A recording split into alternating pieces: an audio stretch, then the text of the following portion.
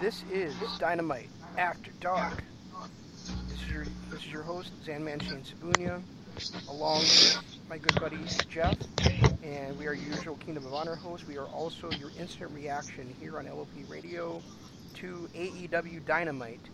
And for the second straight week, Jeff, we get an ending that makes you want to tune into the next week. Yeah, exactly. And I thought this entire show was great.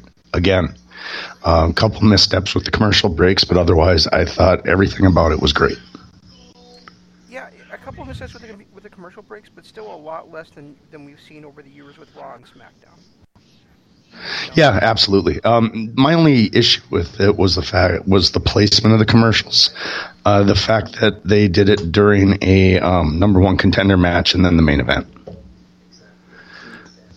Yeah, mine too. But I'm thinking that they probably are just allowed a certain number of the split screen stuff, and there's probably those hard ad breaks that they have to go to at certain times.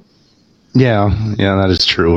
But I wish they would have done it. Network television, Yeah, and I get that, and I just wish they would have used maybe a full ad break for the first one instead of watching the private party dancing in the crowd, and kept the split screen for one of those matches. Other than that, that's my only negative. I thought the ending was amazing. I love the MJF. I don't know. Do we call it a face turn? I don't think it's a face turn. I think he's still the arrogant asshole that everybody's supposed to hate. It's just that, there's a man that that he loves and respects, and he's going to come down there and save him and save his family if he has to. And then and we got we got some great moments here from some young guys here. So we got Hangman Page setting up what looks like it's going to be a pay-per-view match between him and Jake Hager, possibly at Full Gear. So a nice spotlight match for Hangman once again facing a former world champion on a big stage. We got that great moment, like you mentioned, with MJF, where the recently christened stable of Inner Circle is out there. Out there, they have Cody all vulnerable. MJF comes down with a chair, and they're holding Cody for him, and MJF attacks the Inner Circle, specifically I think it was Ortiz, rather than going after Cody. And then he lays them all out with that chair. He's kind of celebrating in the middle of the ring, and it turns around into a code breaker. So kind of making that celebration short-lived. But then it ends with Darby Allin, who won a match earlier in the night against Jimmy Havoc, to face Chris Jericho next week for the AEW World Championship, the number one contender match you mentioned just a bit ago. He comes down on a skateboard and nails Jericho with a flying clothesline off of there. So it looked like a knee. A great showcase in the last 5 minutes of the show or so for some young up and coming talent. Yeah, and I thought he hit him with a knee, but regardless, he riding a skateboard down was, like Jim Ross said, that's something I've never seen before. So that was kind of an interesting thing. I'm a little confused at why Darby Allin and Jimmy Havoc, as much as I love to see their little feud continue, and I like seeing Darby finally get the upper hand, I don't understand why that was a number one contender match. Well, did that make any sense to you? One contender match, so it gave Pac something to bitch about later on in the show. Well, that's about it, and gave Jericho someone to wrestle next week. But it with everything that they're planning on doing, by making this win based or win orientated and sports like that, was one of the farthest things from it, and that's also my one complaint about the placement of the breaks too. It's because they want this to be sports orientated. They want this to be, to be treated more like real sports than entertainment. Then why go to a break during a number one contender match? When you go to a break during a number one contender match, you're basically saying to the world, this is choreographed and we know that they're going to make it through this 3-minute break. Yeah, I would. For that reason, I would like them to have these things happen where the matches end during a break and then they come back and show us the replay of what happened. Because it happened occasionally on WCW Saturday Night, and I think it happened once or twice on Nitro. but it's never really happened in WWE. I would like AEW to do that at some point, so it is more like real sport where it comes back and you don't know what's going to happen when they go to commercial. Right, exactly. And that was my, like I said, my only complaint. Otherwise, from bell to bell, this was a great show. I thought we had, we talked last week about how NXT put on a pay-per-view quality show. I felt like this was a pay-per-view quality show. They had 5 matches and one interview, and all 5 of the matches I could have seen on a pay-per-view. Well, I could have seen 4 out of the 5, but we had Shawn Spears in one of them, and that really didn't belong there. Yeah, but I thought that was a good match. I really did, and I actually liked this the arena going dark in the middle of the best friends interview, and then just having him silently sitting on the stage. I thought that was kind of a cool character moment for him. It was a cool character moment for him, but it's, we talked about this a little bit. We did talk about that match coming up when we did Kingdom of Honor on Monday night, and I think we were both kind of like, oh yeah, that's a good match to have on there. But the more I thought about it, and just with the match starting, Shawn Spears is not in Jon Moxley's league. So to me, that was just obviously an enhancement match for Moxley, just like last week's was for Brandon Cutler against MJF. And I realize, Tully Blanchard's out there, that should even the odds a bit, but I'm still not sold on Shawn Spears. It's going to take a lot to sell me on Shawn Spears, as you know. And I would much rather he was in there against somebody lower on the card. I don't think he belongs in the ring with Jon Moxley at this point. You got to get Jon Moxley on. You can't have him against main event talent every single week. Put him in against guys that you want to have as up and comers, and let him prove that he qualify for that for me. For you, yeah, but you are one of the few people that hate him and are still holding the grudge from his days in a foreign company. He's not as bad as you make it out, and I thought they had a hell of a good match. They had a decent match, but I'm not going to. It wasn't. I wouldn't say it was a hell of a good match. I think Spears got way more offense than he should have in there, and I think that, I don't know if it is that I'm holding a grudge. Honestly, I think it's more like the guy just bores me. It was the one time in the show where I turned to my phone and started flipping through my phone because Shawn Spears just bores the living shit out of me. And see, I like his character the way it is now. I felt like in their roles, they played it perfectly. Moxley is clearly the face. Standard wrestling, the heels always dominate, and he got in the amount of heel offense he should have gotten in. Now, I get where everybody's coming from, that he's not in Moxley's league, but the reality is what Moxley hasn't had a match on in AEW yet. This was his debut match. Putting him in against Shawn Spears is a good move because, to be honest, outside of people that have been following him for the last decade in different promotions, he has not done anything in AEW. That's true. I guess probably part of my feeling about that match is I thought that Spears didn't deserve that spot on the card. For him to be in the semi-main event, if it had been the second match, I probably would have been fine with it. Yeah, but you know how these go. They have to have the cool-down match. And it's hard to say that any of these would have been qualified as a cool-down match, but they have to have that cool-down match. So, it may be semi-main event just because of its placement, but the way that they're doing this with having a match like Private Party versus the Bucks, kicking it off, like Sammy Guevara and Cody Rhodes last week kicking off the show, they're not holding back and putting semi-main events in semi-main event spots. They're sprinkling great matches throughout. I love the length of the matches. I love the fact that nothing was under 10 minutes.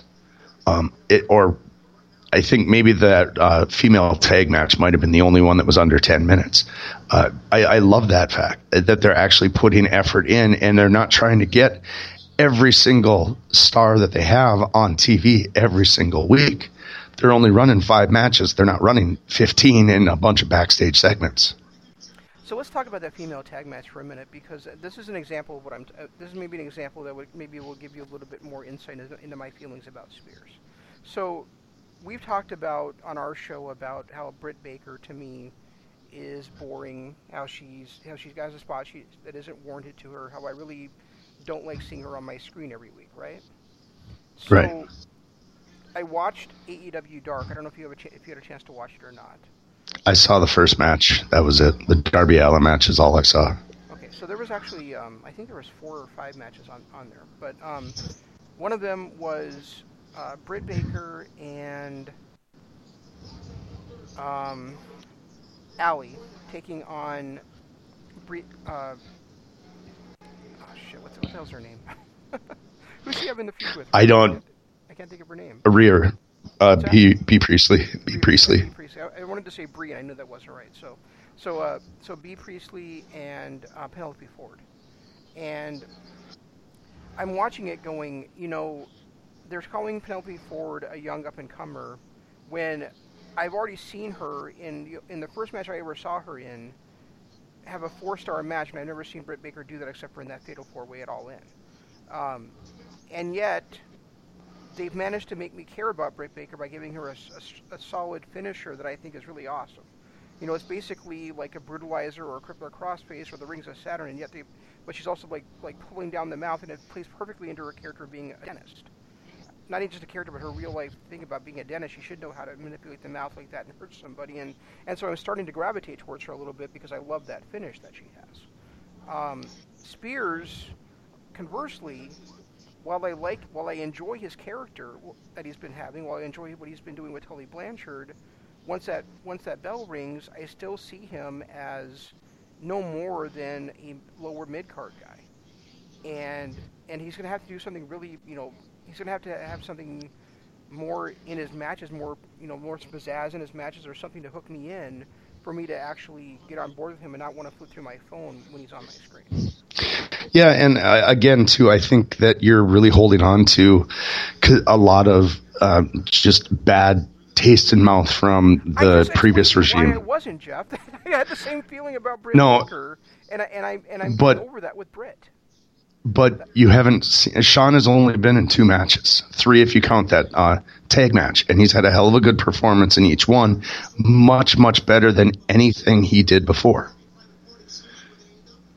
I'm not trying to be an apologist for him. I'm not trying to change your mind. That's supposed to hook me, I guess is what I'm trying to ask you. What does he do any different than anyone else?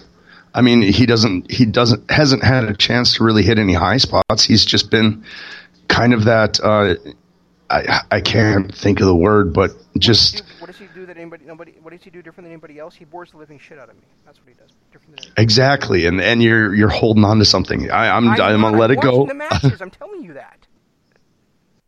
You're assuming that I'm doing something that I'm not doing. I'm trying to be persuade. Only because you've said it before.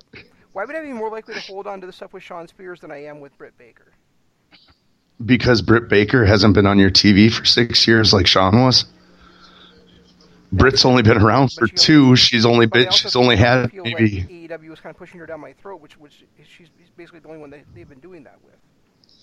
And she's also not really been on the TV that often. She had that horrible segment where she was an announcer at All Out, but otherwise she's only had, this is I think her second match in AEW. No, she's been on every one of their cards, I believe. I don't remember. I'll have to look back, but I thought that she was on Double or Nothing, and she wrestled this match, and then she also was the commentator in All Out. No, she was a commentator at last week's Dynamite. Was it last week's Dynamite where she didn't say anything? Was it last week she didn't say anything and we were complaining about it? Yes, it was. Okay. All right. She was the last one eliminated at the Battle Royal at All Out. Right. So she was a commentator at All Out. I mean, she could have been. No, I knew that. I knew she... What? Okay. Yeah. Okay. Yeah. So she was in. Yeah. Whatever. I mean, regardless, she hasn't been around long enough. I mean, the main reason that the hatred was towards her was just because she was such a rookie and so green that nobody had a history with her. It's a lot different with Sean Spears, where people can hate him because they've seen him for a very long time. You know, I remember when he got called up to a different roster, and people were pissed off that he didn't deserve that spot. There's been a lot of anger towards him for a while, and I think given time, that'll work out. As far as his placement in this, I didn't see a problem with it. I didn't see a problem with him in a match with Moxley. I think that what AEW has been doing, and they've done in literally every show, is they've found a spot to take a young up-and-comer or somebody who's kind of a lower mid-card to mid-card and put them in with a star. They did that last week with Guevara, and they did it this week with Spears. And now Spears has gotten that treatment twice, and I'm saying that he should be building his way up from the bottom if he really is an up-and-comer. He shouldn't. Okay, he shouldn't be. His two matches he's had so far in singles action have been against Cody and against Jon Moxley, the top two babyfaces in the company. That's ridiculous. Okay, and what about Darby Allin? What about Darby Allin? He got his first match ever against the biggest babyface in the company.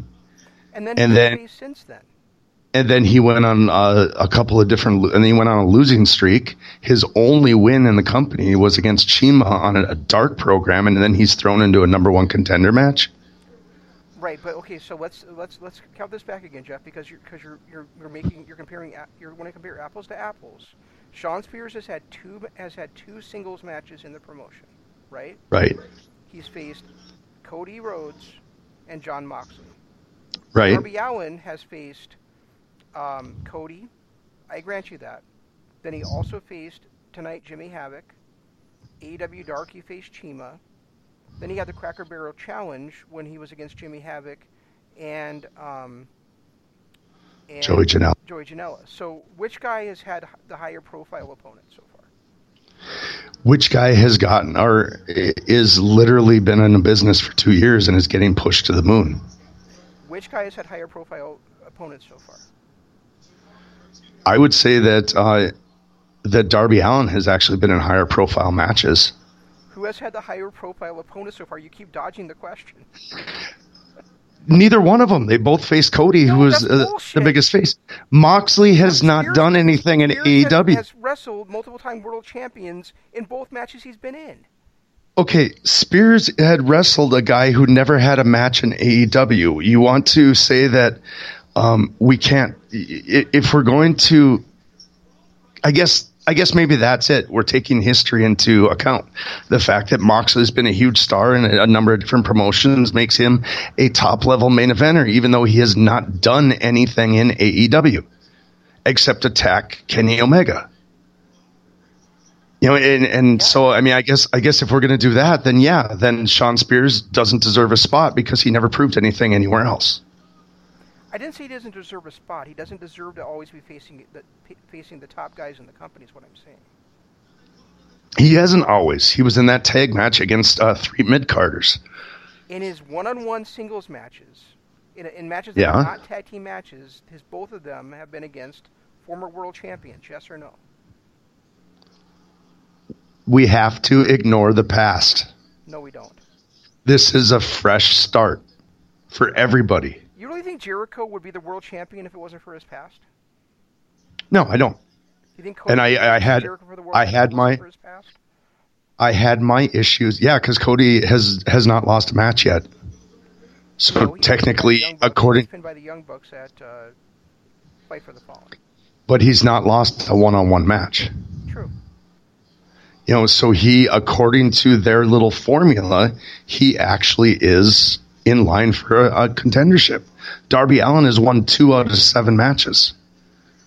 I don't think he's been in 7 matches yet. 5.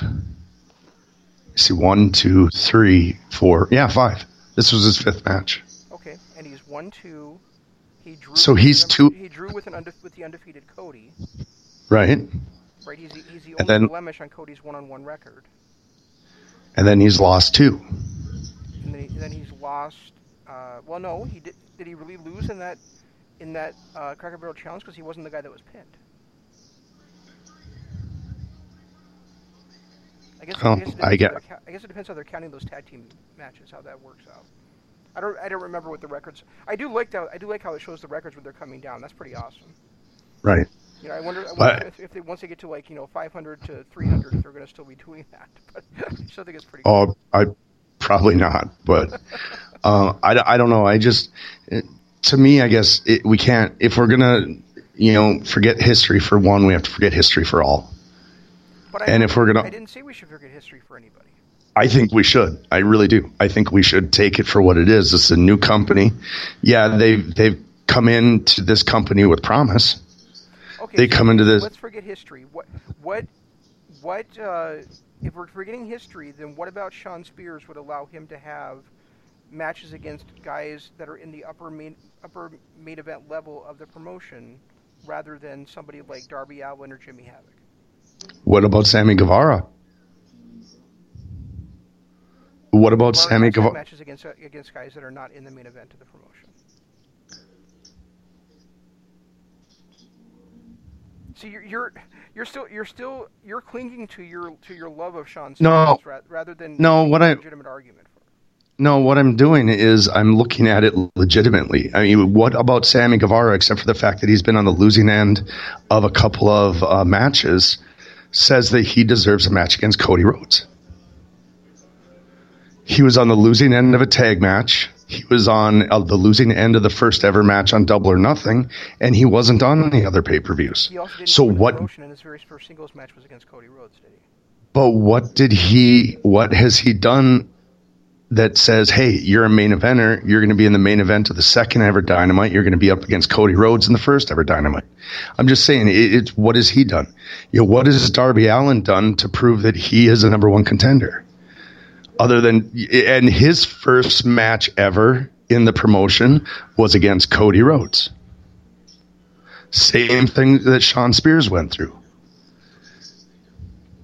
Shawn Spears at least earned his blood feud grudge match against Cody because he came out and hit him in the face with a chair. Darby Allin didn't do anything except look at him funny in a backstage segment.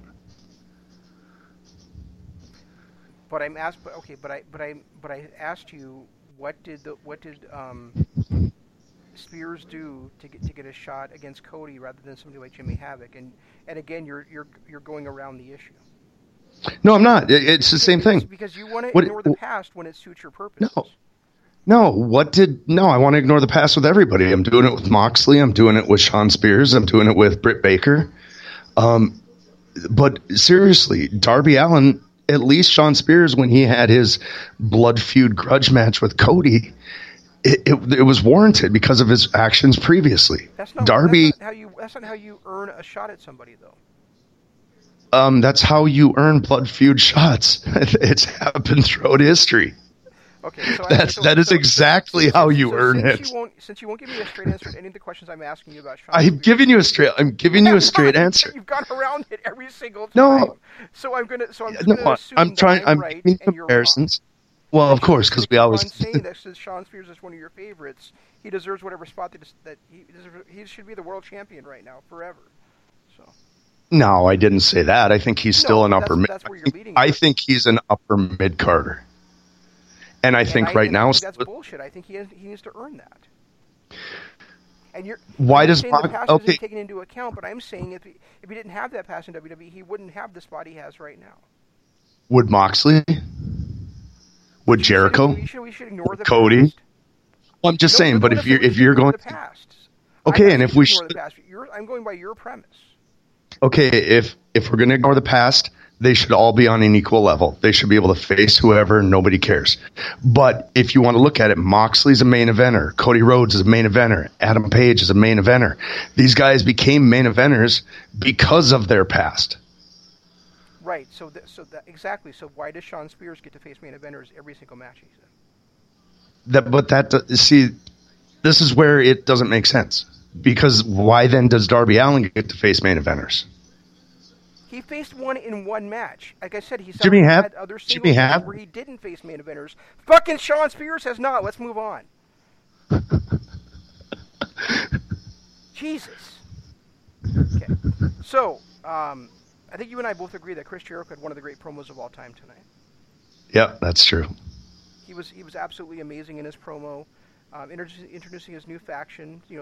I've heard suggestions that we would call Alpha Club. I suggested Gratitude. The name of the faction is the Inner Circle, which is actually kind of ironic considering that he's kind of fighting against the actual, AEW Inner Circle because his opponents are all like the vice presidents of the company, right? Pretty much, yeah. Yeah.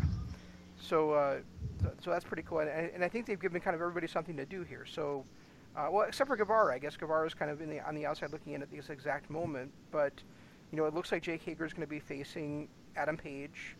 It looks like the Young Bucks are going to be facing up against the former LAX, Ortiz and Santana, and then Jericho, of course, has his world title match against Cody coming up in Baltimore. But first, he's got to face Darby Allin in Philadelphia next week. So I mean, so that whole faction is kind of split off, and as other things going on, maybe Guevara will be taking on MJF in kind of a heel versus heel thing. How would you feel about that? Well, I'm thinking MJF is kind of moving out of his heel persona in AEW. He's so good at it. Yeah, he is, but it's kind of the direction they're going.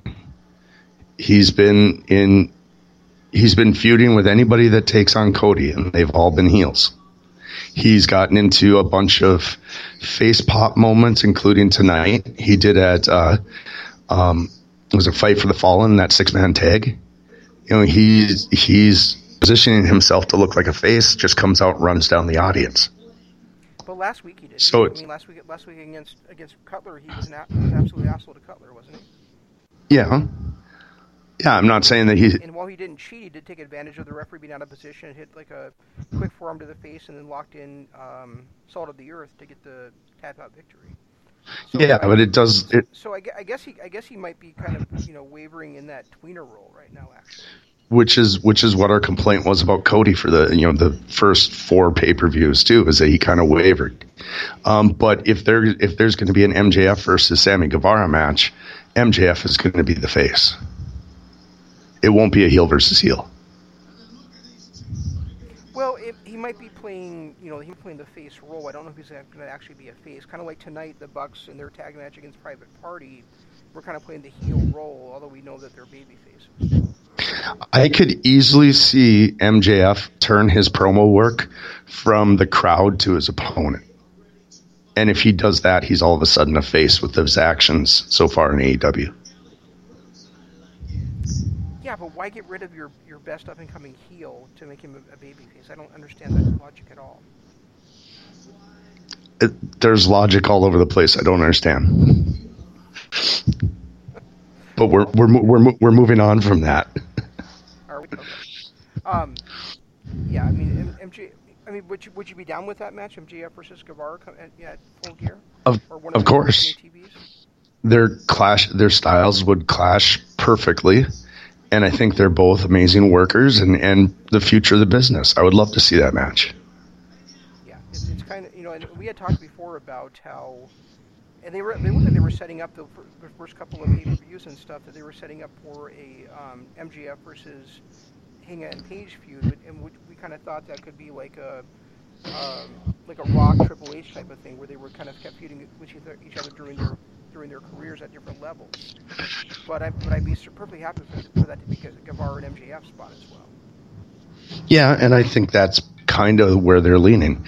I think that possibly the whole Hangman Page MJF thing might have been put on hold simply because MJF is leaning towards that face role right now.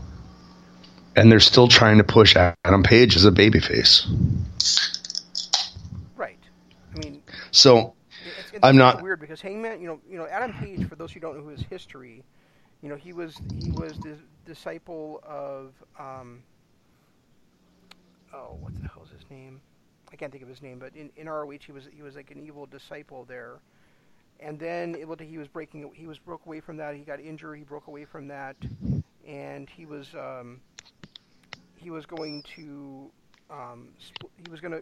It looked like he was going to be on the side of the Briscoes against Bullet Club, and then he turned on the Briscoes and he hung Jay Briscoe over the top rope with the noose, hence earning the title Hangman. And so he's been and then basically because Bullet Club went face, he went face. He never really had an official, babyface turn on his own. He kind of turned along with the Elite into being a babyface. So really, he does have quite a heel past behind him. Well, and the thing is even when the Elite first turned heel or turned face, he remained heel.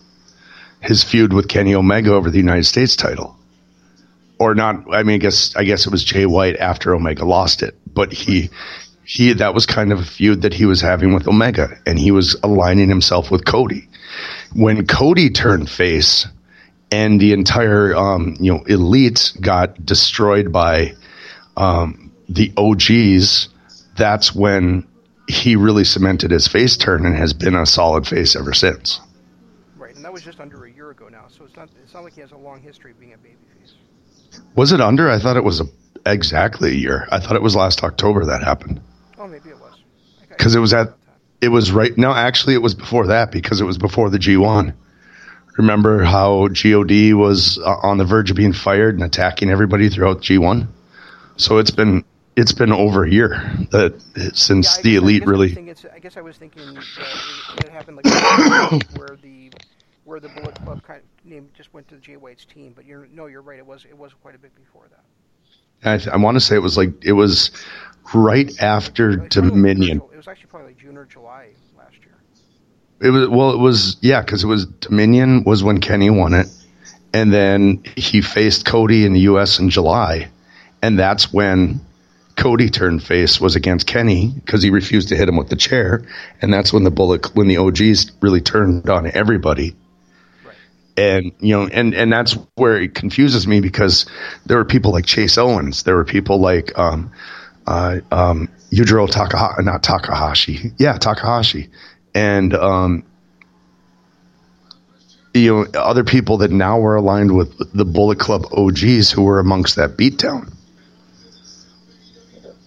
Oh, and it was B.J. Whitmer that he was a disciple of when Whitmer was having that feud against oh, yeah. When turning Colby Corino against him and all that stuff. So. Okay, yeah, I do remember that now. Just doesn't look like the same guy anymore. No, he really doesn't, does he? But I'm excited for him to have a match against a battle against Jake Hager. I think that's going to be a strong match between those two. I thought it was kind of weird that they were comparing Hangman Page to Barry Windham tonight, because Windham was probably 4 inches taller than Hangman and stuff. I mean, both guys are bigger guys that can fly, but I would never have said, oh, Hangman is like a Barry Windham. Yeah, I thought that was kind of a weird little... and I noticed that more during this show than I have everywhere else. They're really trying to tie in old NWA to current AEW. It happened multiple times throughout this where Tony and Jim Ross were talking about the olden days or whatever. Yeah, comparing talking about Jake Hager and talked about how he was attacking everybody like they were from Texas because he's from Oklahoma. I was like, fuck you, asshole. Not everything right. About your fucking football team, you jackass. Yeah, he had some bad moments today, and there was a whole lot. I did notice that Tony Schiavone did not talk a lot. There were a couple times when he did say something, and I was sitting on my couch going, "Holy shit! I forgot he was here." Yeah, I think he's kind of in that role where he's kind of like an analyst more than he is like the color guy or the play-by-play guy. So I think he's just kind of in there to analyze if a specific situation comes up or something. I'm not really sure exactly, and maybe they just haven't settled all their roles yet either. That could be part of it too. Yeah, true. I do like Excalibur, and I can't remember. I ended up messaging you what he had said, but it was during the Darby Allin Jimmy Havoc match that made me laugh out loud. Oh yeah, looking for misogynistic and I can't remember the other word. make sure you have your safe search on your Google when you look it up. I thought that was a pretty funny line. Yeah, Excalibur's really good. I just don't know that he's got the right pairing around him. You know, I mean, I know a lot of people were excited for Jim Ross and Tony Schiavone to work together. I know Ross and Tony were excited to work together, but I'm not sure that those guys work together super well. You know, and you know, it's kind of weird for Tony to be in that kind of color role or analyst role when I feel like he's much more better suited to be a. Wow, I just said much more better. What the fuck, Jeff? I think he's better suited to be the lead play-by-play guy than he is to be in the color role. Yeah, I would rather see him, but you know, we've talked about this in MLW too. He's the perfect color guy in MLW. And I want to talk about that on Monday, but there was a moment that happened during the bunkhouse brawl on MLW that Tony Schiavone really kind of took the exact opposite of Jim Cornette. And I thought it was a fun moment. I must have missed that. The exact opposite of Jim Cornette, huh? Well, Jim Cornette always bitched about the fact that it was the hardcore style and all that stuff. And Tony Schiavone, I love this stuff. Yeah. He said this was one of the most fun matches I've ever seen, or I've seen in a very long time. Yeah, you know, I can still do without though, and I know we'll get this in this money, but you know, I can still do without seeing Mansoor get his tongue stapled to shit. Yeah, I'm getting a little sick of that too. It's like, although you know, but speaking getting of that, stapled, it is nice, you know, seeing how strong a wrestler Jimmy Havoc really is when he's not in that hardcore environment. You know, I do enjoy what we've seen so far from him in AEW, when he's been in. I mean, I liked him a lot in that Cracker Barrel Challenge as well, but I think he's also shined surprisingly to me, at least, in these in the regular singles matches like he had against Allen tonight.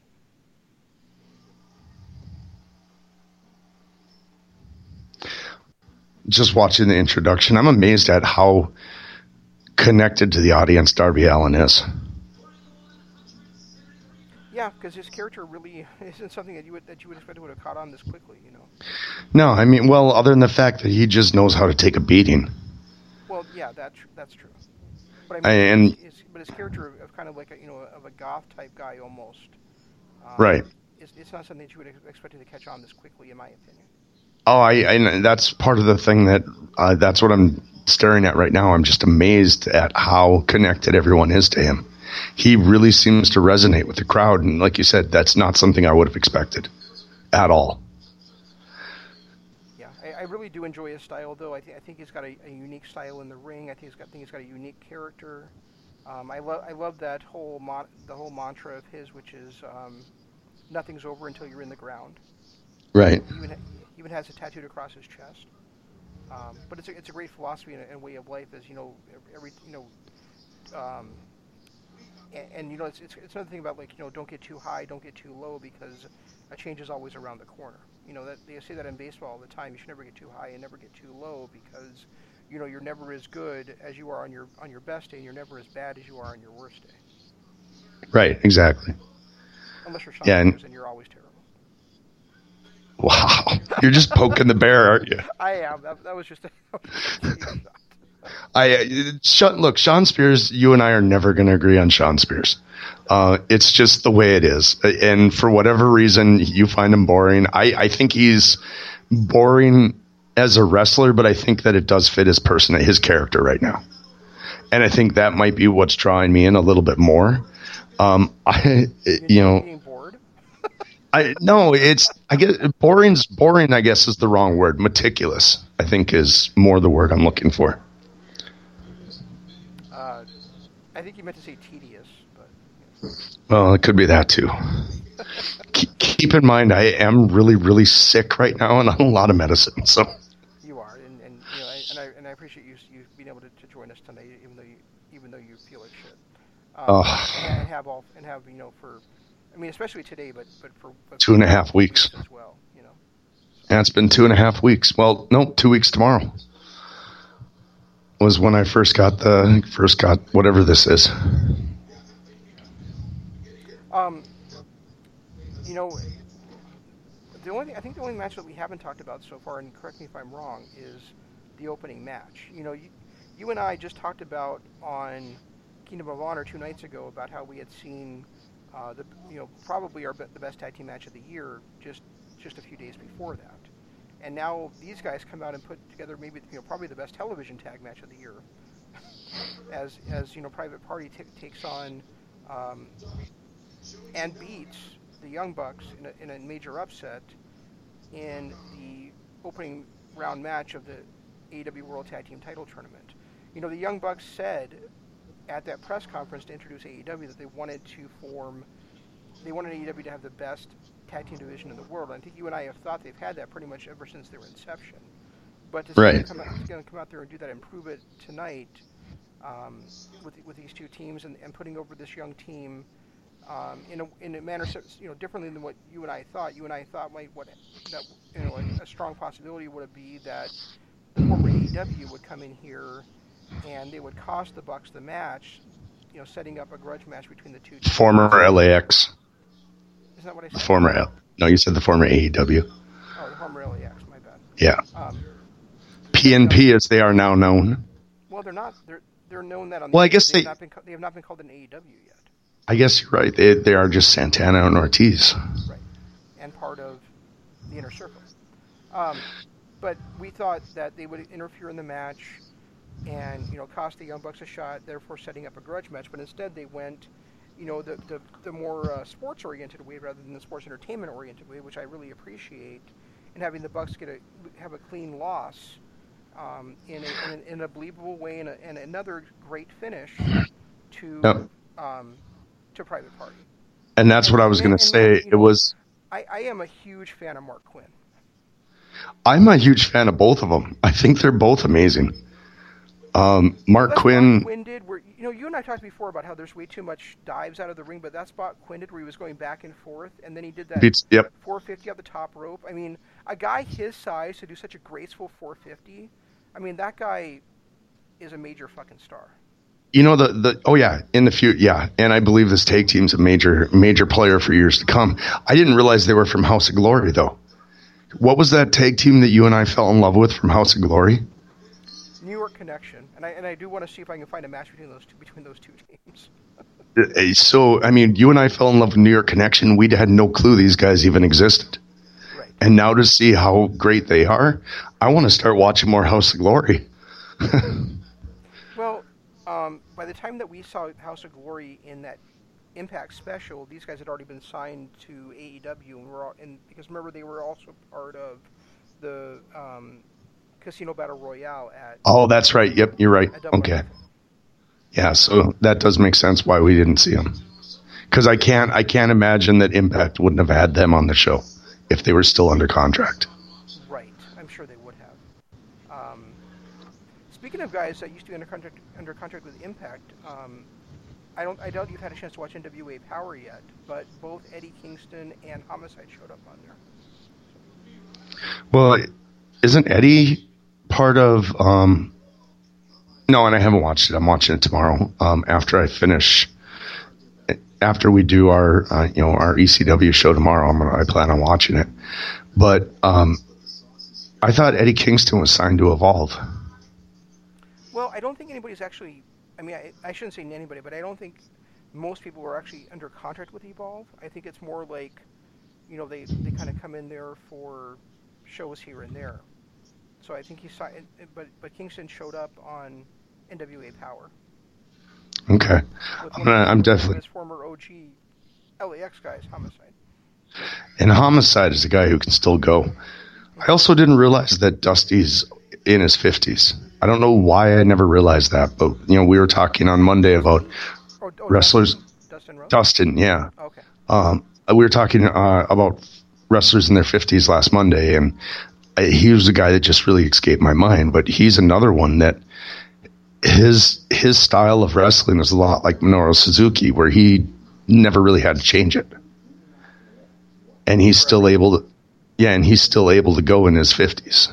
Well, I wouldn't say that. I would say he's a more vibrant. I mean, he was always a great wrestler. No, don't get me wrong. I mean, I always enjoyed watching Dustin, no matter what role he was in. But I think that he's become an even more vibrant wrestler now, in his 50s, than he was, 10 years ago. Oh yeah, than he was 10 years ago. But when you look back at his NWA stuff, this is what he was when he was the Natural and all that. I was actually thinking about this the other day, but just in regards to our Wrecked with Wrestler series, and I was thinking if we do either a Steve Austin, which I think we probably will at one point, or Dustin Rhodes, I would have a hard time keeping out the tag team match from Super Brawl 2. No, that is absolutely 100% in my top 4. Yeah. He stole that show. Dustin stole that show because of that match. And I think that might have been the match. With all the selling of Austin's clotheslines and everything? Yeah, yep. Absolutely. Yeah, and I think that is really, I mean, Dustin had a name, but I think that was the match that really broke him out of his dad's shadow. Yeah, I think so too. His team with Wyndham helped do that, and then he had, we talked about Triple H and The Rock, but really Austin and Rhodes, they feuded over the WCW tag team titles, they feuded over the World Television title, and they feuded over the U.S. title. And then didn't they feud over the IC title too? The IC title, maybe. Or was Dustin kind of out by then? By the time. I don't remember Steve Austin ever facing Goldust for the IC title, but I could be wrong. Yeah, I guess. I'm sure we'll find it at some point. But yeah, I mean, I absolutely love this tag team match. I think that, obviously the Young Bucks you expect that from, but I think Private Party really brought it tonight. We saw Isaiah. What's his last name? Isaiah. I don't remember. Washington. I know that's not right, but is it Crow? I can't think of the name. Anyway, he did his Matt Jackson impersonation tonight. Yep, with the bad back. Yep. Yeah, and I loved how Excalibur made the callback to Matt Jackson knowing nothing about bad backs. Yeah, I did too. I love that little thing. I loved the fact that JR talked about them as a young Midnight Express the first time he saw them. I mean, granted. Isaiah Cassidy. Okay, yeah. Yeah, okay. And I really like him too. Rock and Roll Express? It might have been Rock and Roll Express. I know it was some. Oh, Midnight Express is the autograph I just got. Okay. So they're on my mind. But yeah, to see him, compared to know that, and that was really their first draw or callback to, the old NWA days.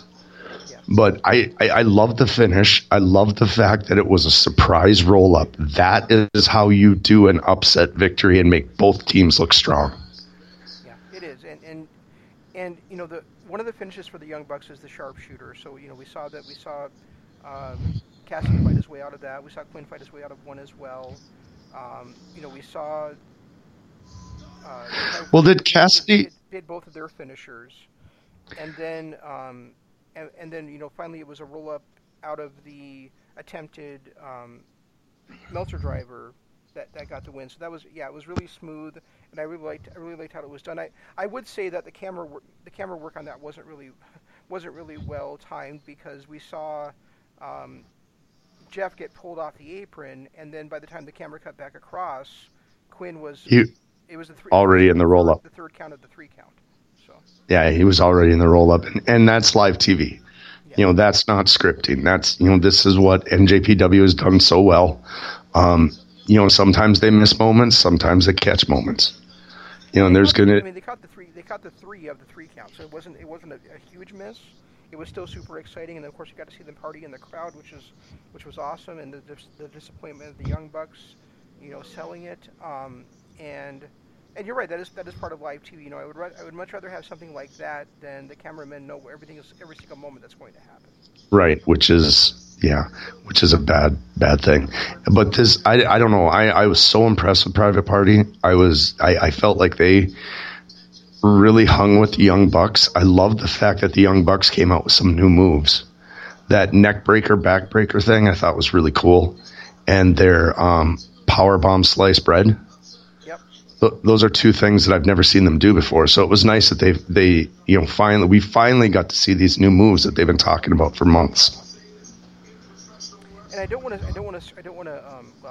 shit another one of your heroes here, but it's amazing how Matt Jackson's been doing the spear for like 2 months, and he's already better than Edge ever was with it. Right, exactly. I thought that too. When I saw that, I'm like, holy shit, he does that better than Edge did. Yeah, and he had a couple of wrinkles himself like that. He added the press slam spear combination just like a few months before the ladder match. So yeah, Matt, right. I think they keep improving their game, and that's a good idea since now they have their old fans, but they're also on a national television level, and they're going to have on average longer matches than I think what they did, and also have to kind of get their stuff in too. So. And it sounds like we're not allowed to call it the sharpshooter anymore. I don't know if there might have been a copyright infringement thing happening, but Jim Ross, no, the AEW announcers, because Jim Ross started to call it the sharpshooter, and Excalibur cut him off and called it the Scorpion Deathlock, and that's what they referred to it as the rest of the match. I don't think you can have a trademark on sharpshooter. I don't know, but I thought it was interesting that he literally was in the middle of calling it a sharpshooter, and Excalibur cut him off, and then it was the Scorpion Deathlock for the rest of the match. Oh, interesting. I totally missed that. And the one that where Cassidy, was it Cassidy? What is Isaiah Cassidy? Isaiah Cassidy, where he was fighting out of the sharpshooter, deathlock, whatever, and Matt Jackson hit his inside out face buster.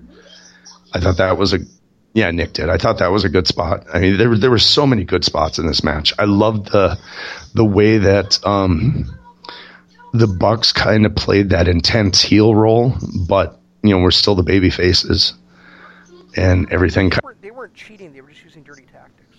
Yeah, and I mean and I really liked that spot too, where Nick stopped the tag by pulling Cassidy off the rope or and that was a good callback when it happened later on to Nick. Absolutely, yeah. I always enjoy that spot, and I think it was timed right, and the crowd is hot for that tag. It's just a perfect wrestling moment, and that happened tonight. Yeah, it was perfectly done. We got the call back to it later.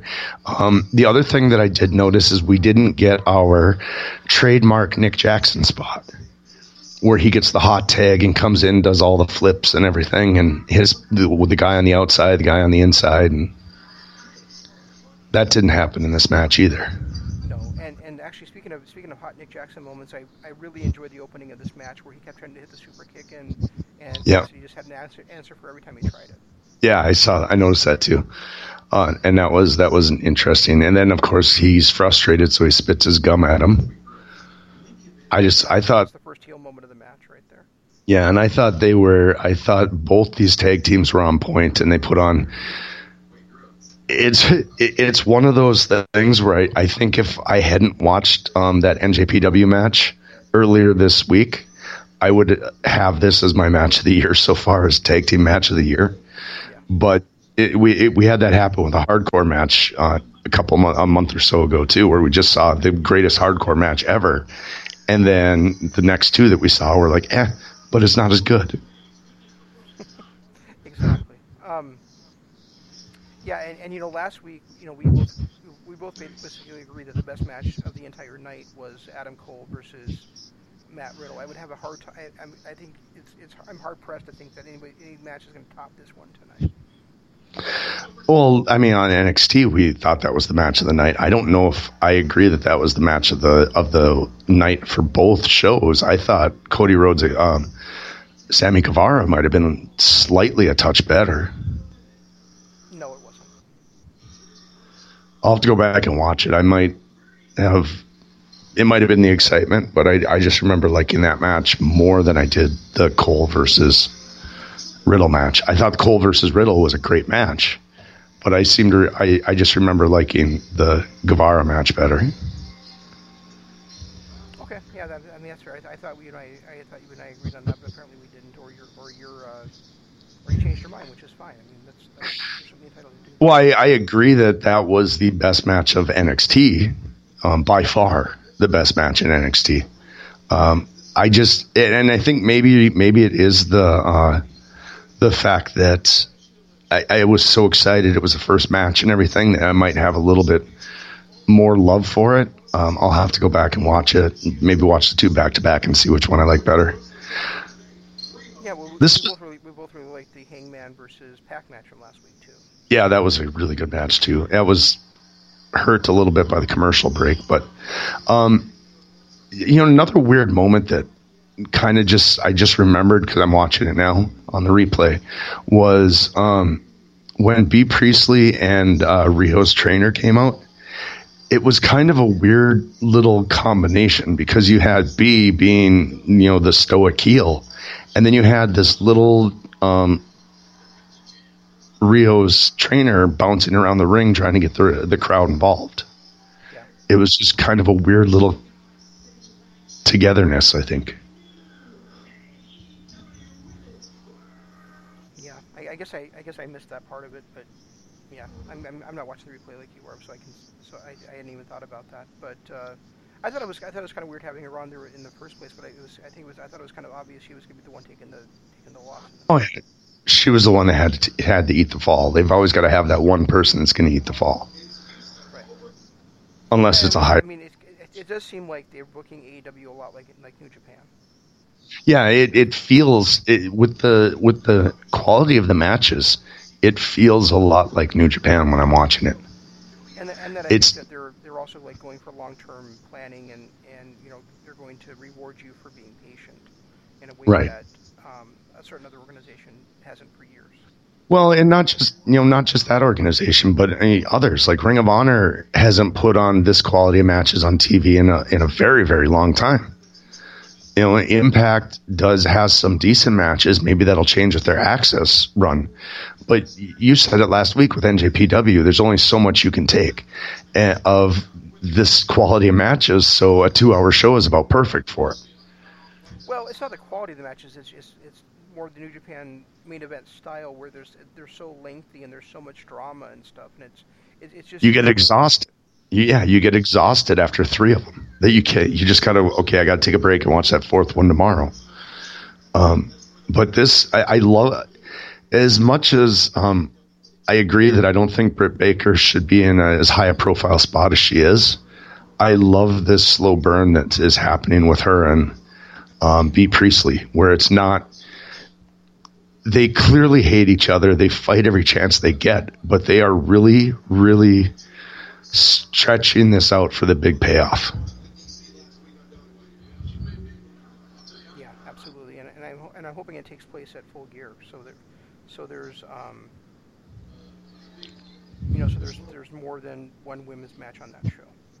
There's a women's title match plus there's B. Priestley versus Britt Baker on there. They tend to. In their pay-per-views, they tend to give spotlight on everything. So we're going to get a couple of tag team matches. We're going to get a couple of one-on-one matches, and we're going to get a couple of women's matches. Right. And that's what I want to see.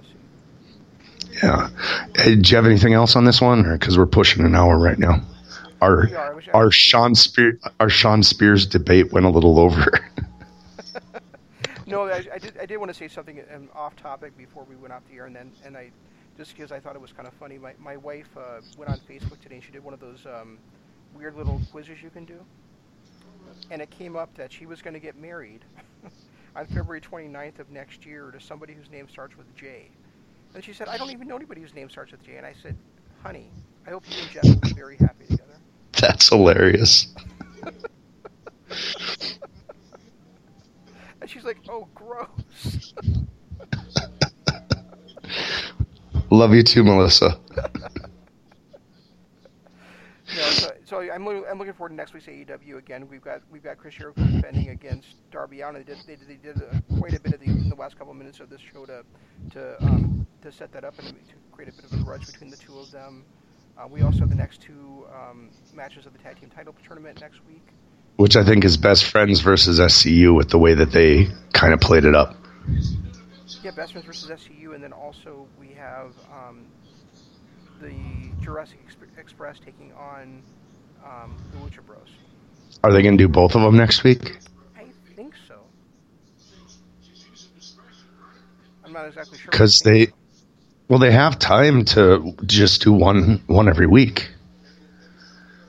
No, because the finals are not at the pay-per-view. They're going to be through like the week. The week before. Oh, all right. Okay, that makes sense. Yeah, so I'm pretty sure I'm pretty sure they do this. The other two quarterfinals next week, then the semifinals the week after, and then the title match the week after that.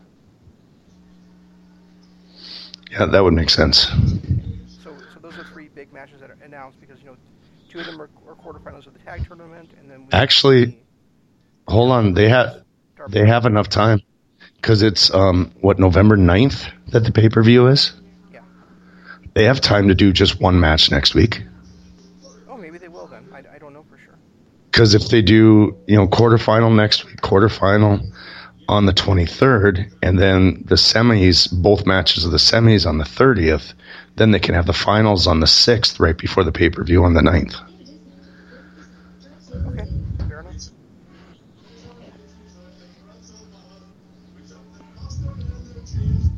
So, I mean, I don't have anything more. The thing is I wanted to say is, before I let you tell them how they can hear us other places and how they can get in touch with us, I also wanted to just thank everybody for making last week's Dynamite After Dark our highest rated, highest listened to show for Jeff and I since LOP Radio moved to Spreaker. Yeah, it was nice. I enjoyed it. I like to see those numbers. I want to see it continue. Thanks, everybody. Really appreciate it. But you can hear us, 24/7 on a couple of different things. We're on iTunes. I don't know if Dynamite After Dark is on iTunes. Somebody told me that it wasn't, so I will have to look into that.